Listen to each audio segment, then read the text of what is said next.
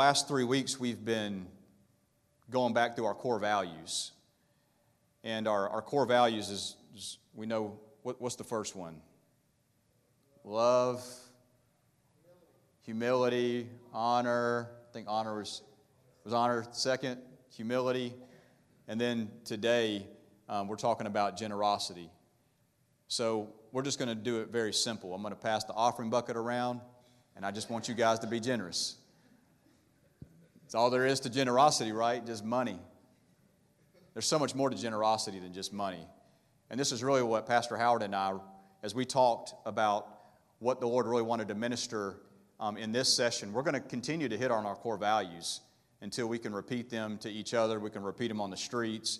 Tim gets a fresh tattoo on his right arm of all four of them. Means that you have to work out and get in the gym, man, to get a little bigger, so some more canvas. That was spontaneous. I know. To you, it wasn't. But generosity, and what Pastor Howard has been doing is he's been taking our core values and he's just been using subtopics to the core values. And what we really believed is the Lord really wanted us to focus more on stewardship as it relates to generosity.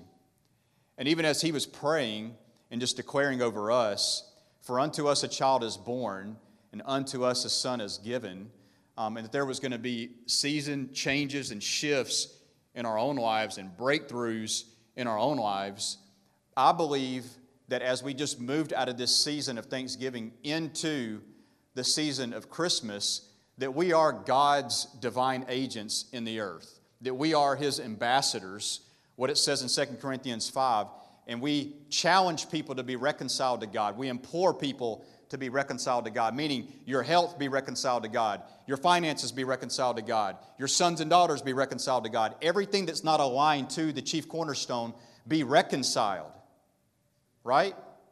That's what we are. That's who we are. That's our mandate. That's our assignment. I believe that there will be incredible visitations all over this region as people are sleeping, just like it was with the shepherds in the fields, that heaven breaks in a very dark and gloomy place and in a very obscure place. I believe that that's going to happen. But what I believe more so is that God actually wants to use you as the divine light breaking into somebody's darkness.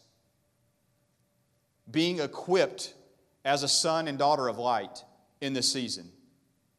And the only way to do that is through a generous lifestyle.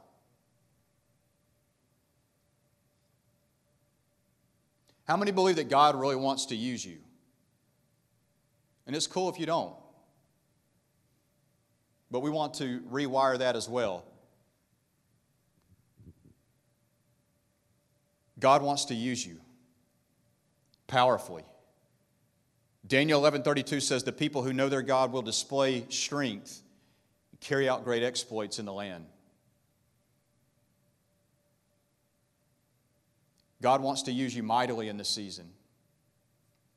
God wants this church and you to be the most generous people on the face of the planet. And often we do think as generous people and generosity that we are talking specifically about money. But I believe that the Lord wants us to be so much more generous with not just our resources, but with our time, our talent, and our resources. That He wants us to be generous in so many different ways. Let's turn into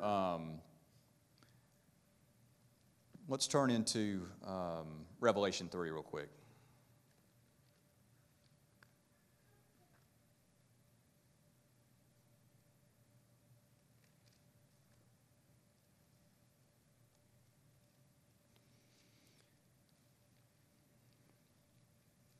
I think some of these verses we have, and there's a few that we don't. All right, so Revelation 3, verse 7, it says, "And to the angel of the church in Philadelphia write, These things says He who is holy, He who is true, He who has the key of David, He who opens and no one shuts, and shuts and no one opens. I know your works. See, I have set before you an open door, and no one can shut it. For you have a little strength, have kept my word, and have not denied my name. All right, so we just read Revelation 3:7. Let's bounce over to Isaiah 22. And I just want to show you where they're pulling Revelation 3 from.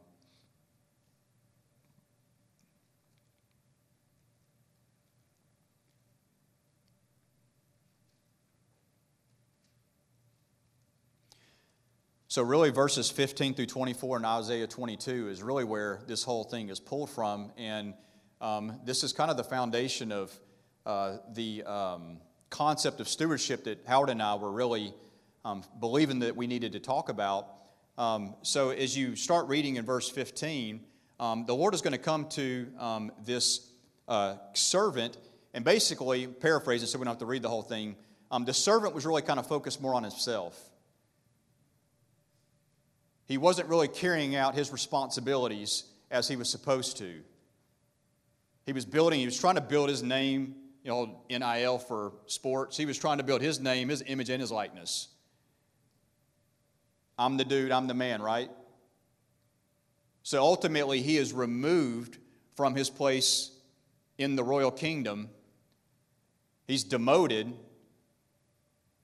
And then another person is actually put into his place. And this is where we'll pick up. In verse 19 it says, So I will drive you out of your office, and from your position he will pull you down. Then it shall be in that day that I will call my servant Eliakim, I don't know if that's how you pronounce it, but the son of Hilkiah. I will clothe him with your robe and strengthen him with your belt. I will commit your responsibility into his hand, and he shall be a father to the inhabitants of Jerusalem and to the house of Judah. Verse 22, it says, The key of the house of David I will lay on his shoulder, so he shall open, and no one shall shut, and he shall shut, and no one shall open. Get my pad back open.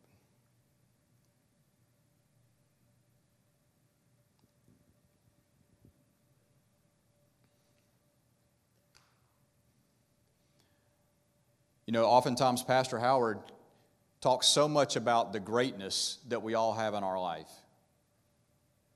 Something that he's drilled into me even before this service started. He came up and just reminded me of what he's seen in my life for the past 7 or 8 years that we've been together. It's not just an inevitability that you're just going to walk into your divine assignment. It's not.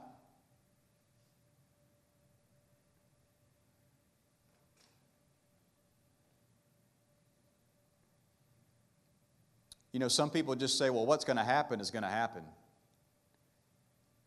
That's not accurate. It's a partnership, and there's a responsibility that we have been charged with.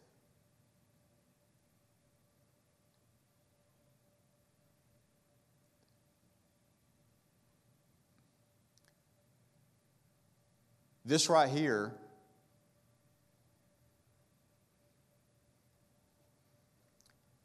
it challenges me. I think the greatest fear that I have in life is that I would squander the divine assignment on my life. Because I was so busy and distracted with everything else in this world that is fleeting and passing away. It's very clear here that there was a change in responsibilities. There was a change in assignment because one of the servants did not carry out his responsibilities. And as I started actually thinking about this, we see these other really kind of divine, or I would say bigger examples when it came to King Saul and King David. What else do I have in here? Samuel versus Hophni and Phinehas, and Jesus and Adam.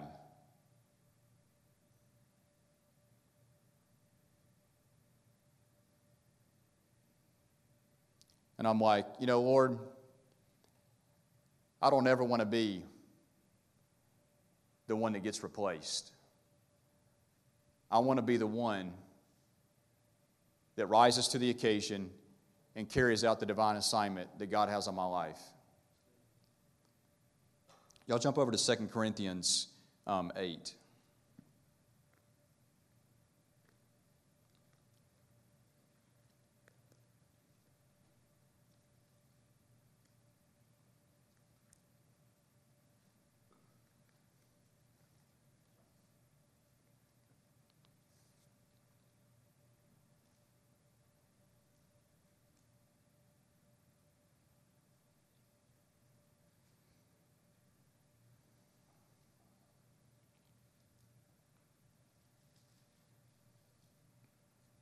I'm going to start just reading in verse 1.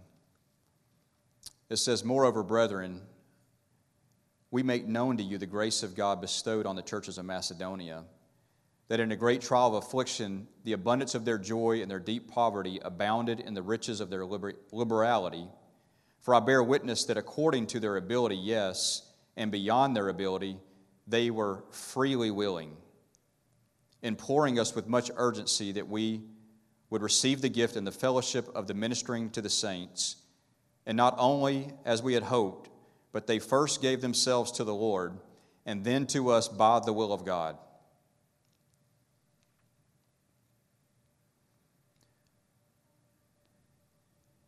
So verses 1 through 5 is really kind of the meat of what I believe that the Lord actually wants us to actually see into as it relates to stewardship of what God has on us, and for us to be generous.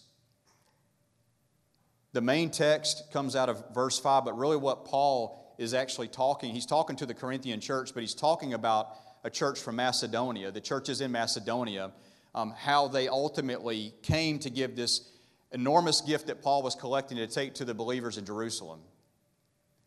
So he's charging the Corinthian church with reflecting on how the Macedonian church, who had very little, what they actually did, and how they rose to the occasion with this enormous gift that they were about to take to Jerusalem. And in verse 5 is really what stuck out at me. It says, "And not only as we had hoped, but they first gave themselves to the Lord, and then to us by the will of God."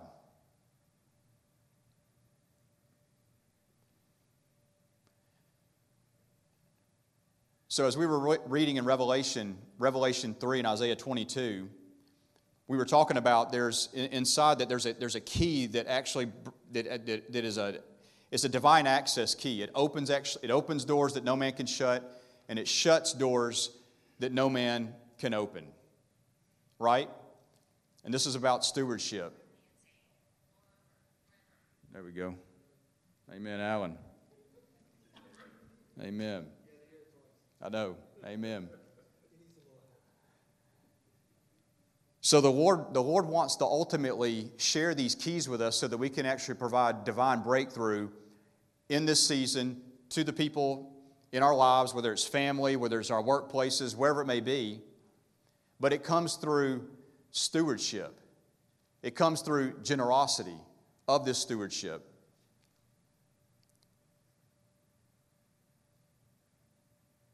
They first gave themselves to the Lord was the key. These people gave their resources, but Paul actually starts talking about the journey that they were on and why they actually gave of their resources. They first gave themselves to the Lord. And then it says, and then to us they gave themselves. This is why they actually would pour the type of money and the wealth from their lives into another church way down the road in another land.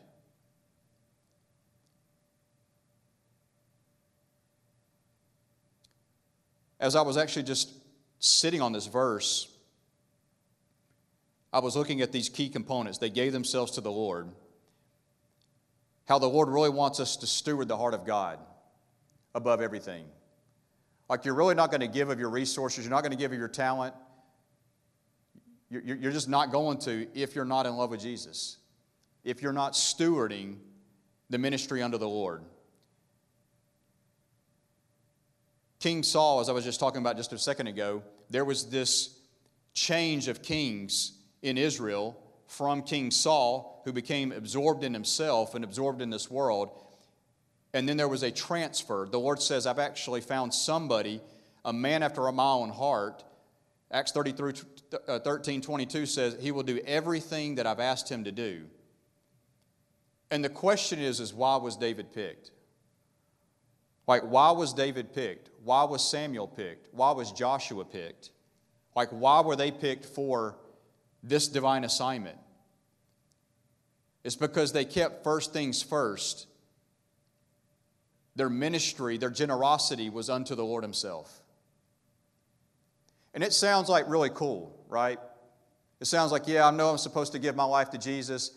I know that I'm supposed to keep him priority in all things. But is Jesus really priority in all things? Like, is Jesus really number one? Like, if I really had to just go and look at your time and how you spend your time and how I spend my time, is Jesus really who I say he is in my life? Am I really stewarding? Am I really being generous? Not just with my money, but am I being generous with how I actually relate to him? Am I being generous? I was reading 2 Peter 1 the other day. It says, take heed to the word. Take heed to this. Yet there's other things in life that seem to be more fascinating than the word. The word became flesh and dwelt among us. I believe the Lord wants us to use this in this season, but I believe there's a divine invitation to actually glorify this above every other thing that is vying for our time and attention.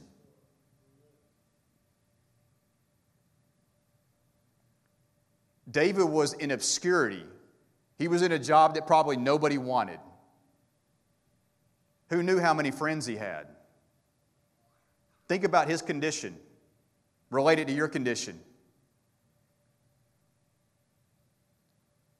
When Saul became absorbed in himself and started making decisions that was against God, God said, remove him. Samuel said, I need to go to Jesse, the Bethlehemite, and find somebody to replace Saul. There was 7 sons. The first one, he said, surely this has to be the guy. He speaks great. He looks great. He's a warrior. He's enormous. Must be the guy. And the Lord's like, no. You don't see as I do. Like, you're looking on the outward appearance. I look at the heart. He's not it. They passed through 7 of them. And like, surely I was told to come here. Do you have another son? Oh, yeah. He's out there keeping the sheep. Nobody really cares about David. Nobody really wants to hang out with David. He's out there in the lonely field. Like, put yourself in his shoes. When you feel dejected and you feel lonely, you feel like nobody actually sees you. Things aren't stacking up for you. They're not working out for you the way that you want them to work out. Like, how many of us have actually, even this week, have had thoughts that probably paralleled with that? My life is not great. Man, if I had more money, if I had this. Yet this man, or this young dude, was in a field in probably the same type of busted environment. But 2 Corinthians 8:5 is actually where he found his source, and is actually where he found his life. And it was ministering unto the Lord. It was being fascinated, fulfilled, and satisfied, completely satisfied by one thing. The Lord is my shepherd, and I shall not be in any want. Are you in want tonight? Are you in want? What do you need to fill that want? Is it more money, more time on Instagram? What is it? What do you want tonight?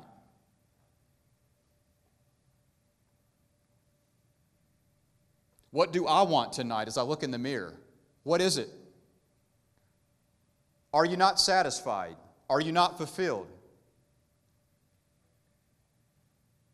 Are you depressed, oppressed? What is it? David found the source. David found the breakthrough. And David was picked to be king. And from my studies, it says that even David is mentioned more than any other name in the Bible besides Jesus himself and God. The Son of David, as Jesus is referred to. David was promised that there will always be a man that will sit upon your throne. The government will rest upon his shoulders. And guess what? After him, I'll pick the people that are sitting in seats at City of God Church. If they'll actually listen to my voice when I call who will go for me, and they will say, yes, I'll go, but not in word, because the kingdom of God is not a matter of mere words, but it's of power and it's of decision making. And when they find their fulfillment just in me, like just in me, that's the guy that I can use, or the girl that I can use. The Macedonian church, they first gave themselves unto Jesus, the ministry unto Jesus.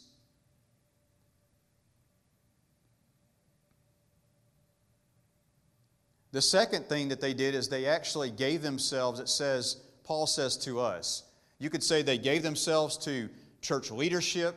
They submitted themselves in a local church, a body like this. Doesn't have to be this church, but a local body. A man, a woman of God, spiritual mother and father. They heard what the Lord was saying to them, and they submitted themselves. Like being rogue will not win the day for you, I promise you.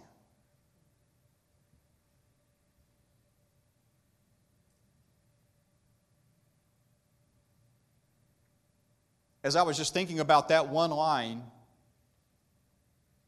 it made me think of Samuel and Hannah. As Hannah was in also kind of a similar place, maybe like David was in the fields, where everything around her was blossoming except in her own life. Everything was working out for everybody else, but not her. She was barren. She wanted a male child. And year after year, she would go to the temple to give her annual sacrifice, and she was in anguish. Absolute despair and hopelessness. But she continued to cry out to the Lord. And as that story goes, there was a moment in time as she continued to contend that there was breakthrough and there was a male child given to her, and his name was Samuel. And she had promised to the Lord even before the child was born that she would give this child wholeheartedly unto the Lord. Samuel's born. 1 Samuel 3 says, in the days that Samuel was actually on the ground, it says the word of the Lord was rare in those days. As he was weaned from his mom, she takes him to the temple during that annual time of sacrifice. And he's given to the Lord, and he's left at the temple. Eli, who was the priest at the time, he had two sons, Hophni and Phinehas. And as most of us have probably studied that story, have heard, they were wicked. And their dad, it says, did not restrain them. Just let them be. As the story goes, there was a replacement. This is Revelation 3, 7 and Isaiah 22, where the stewardship was removed from the priest and it was put into the hands of a little boy named Samuel, who was not even from the bloodline of Eli.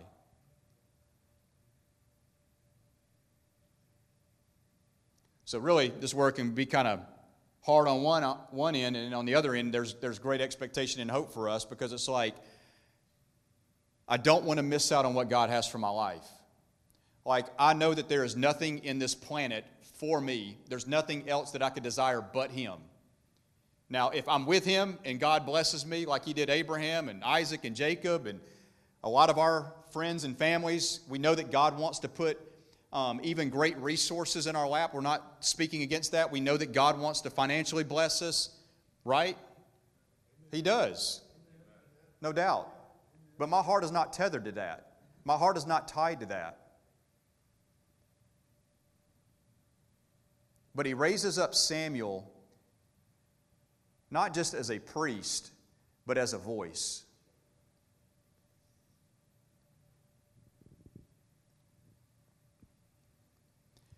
Ministering unto the Lord, like David, gives you a place of authority and rule in government. As the government was placed upon Jesus' shoulder, that same government has been placed upon our shoulder as ambassadors. Not just to tell, but to demonstrate the kingdom of God when we encounter people. As Samuel, we get to be a voice to people. Lately, God's been speaking to me through, well, He always speaks to me through numbers, but I'll just, you can take this too. I see 333 a lot. And Jeremiah 33:3 says, "Call unto me, and I will show you mighty or great and mighty things which you do not know." When you break down that language in the original language, it means inaccessible. Inaccessible things that you do not know, or the people around you do not know. He's called you to be a voice.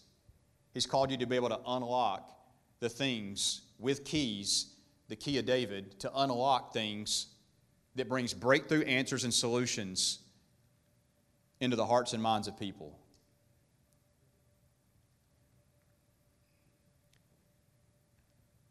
The other one I keep seeing is 444.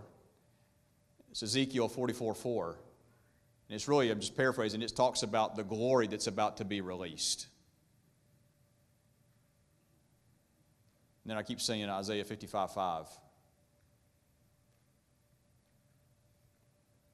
I've been seeing those a lot lately. God wants to speak to you, whether it's like that or other ways, not just for yourself, but so that you can actually be a voice to other people.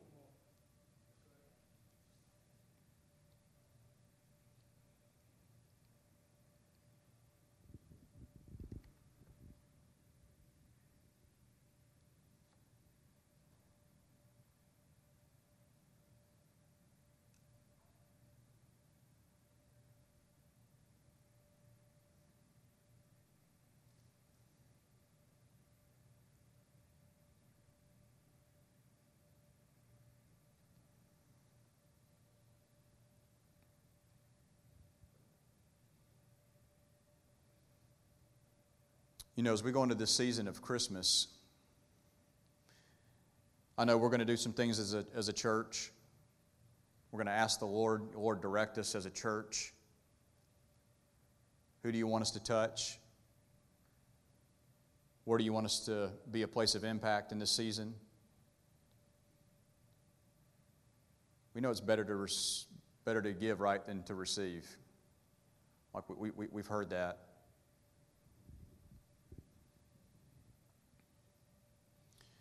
But I would charge us with 2 Corinthians 8:5. They first gave themselves to Him, and then they gave themselves to us or to others. These were the actual doors to walk through where they actually gave out of it says even out of the poverty of their own life. They didn't give out of the abundance of their life, they gave out of their poverty. Reminds me of the lady in Luke 21, I think it's in Mark 12 as well. The lady with the mites, and Jesus was sitting in the temple and was watching all the different people that were coming in to give all their gifts. It says that they were giving lavish gifts. And then this lady, basically what they're saying is the worth of pennies. She came and gave her gift, and he was like, who gave the most? Well, she actually gave the most. They gave out of their abundance, out of their surplus. She gave out of her poverty. It says that she actually gave all her livelihood. She gave everything that she had.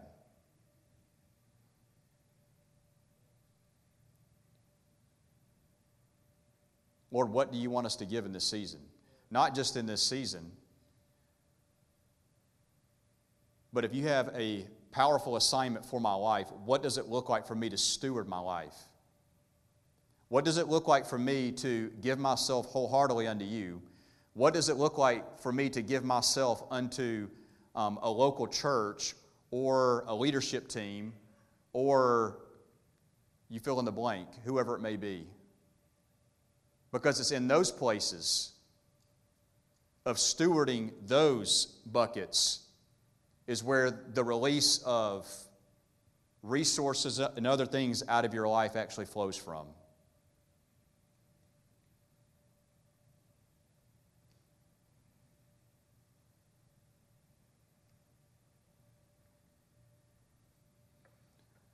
Guys, let's go ahead and stand.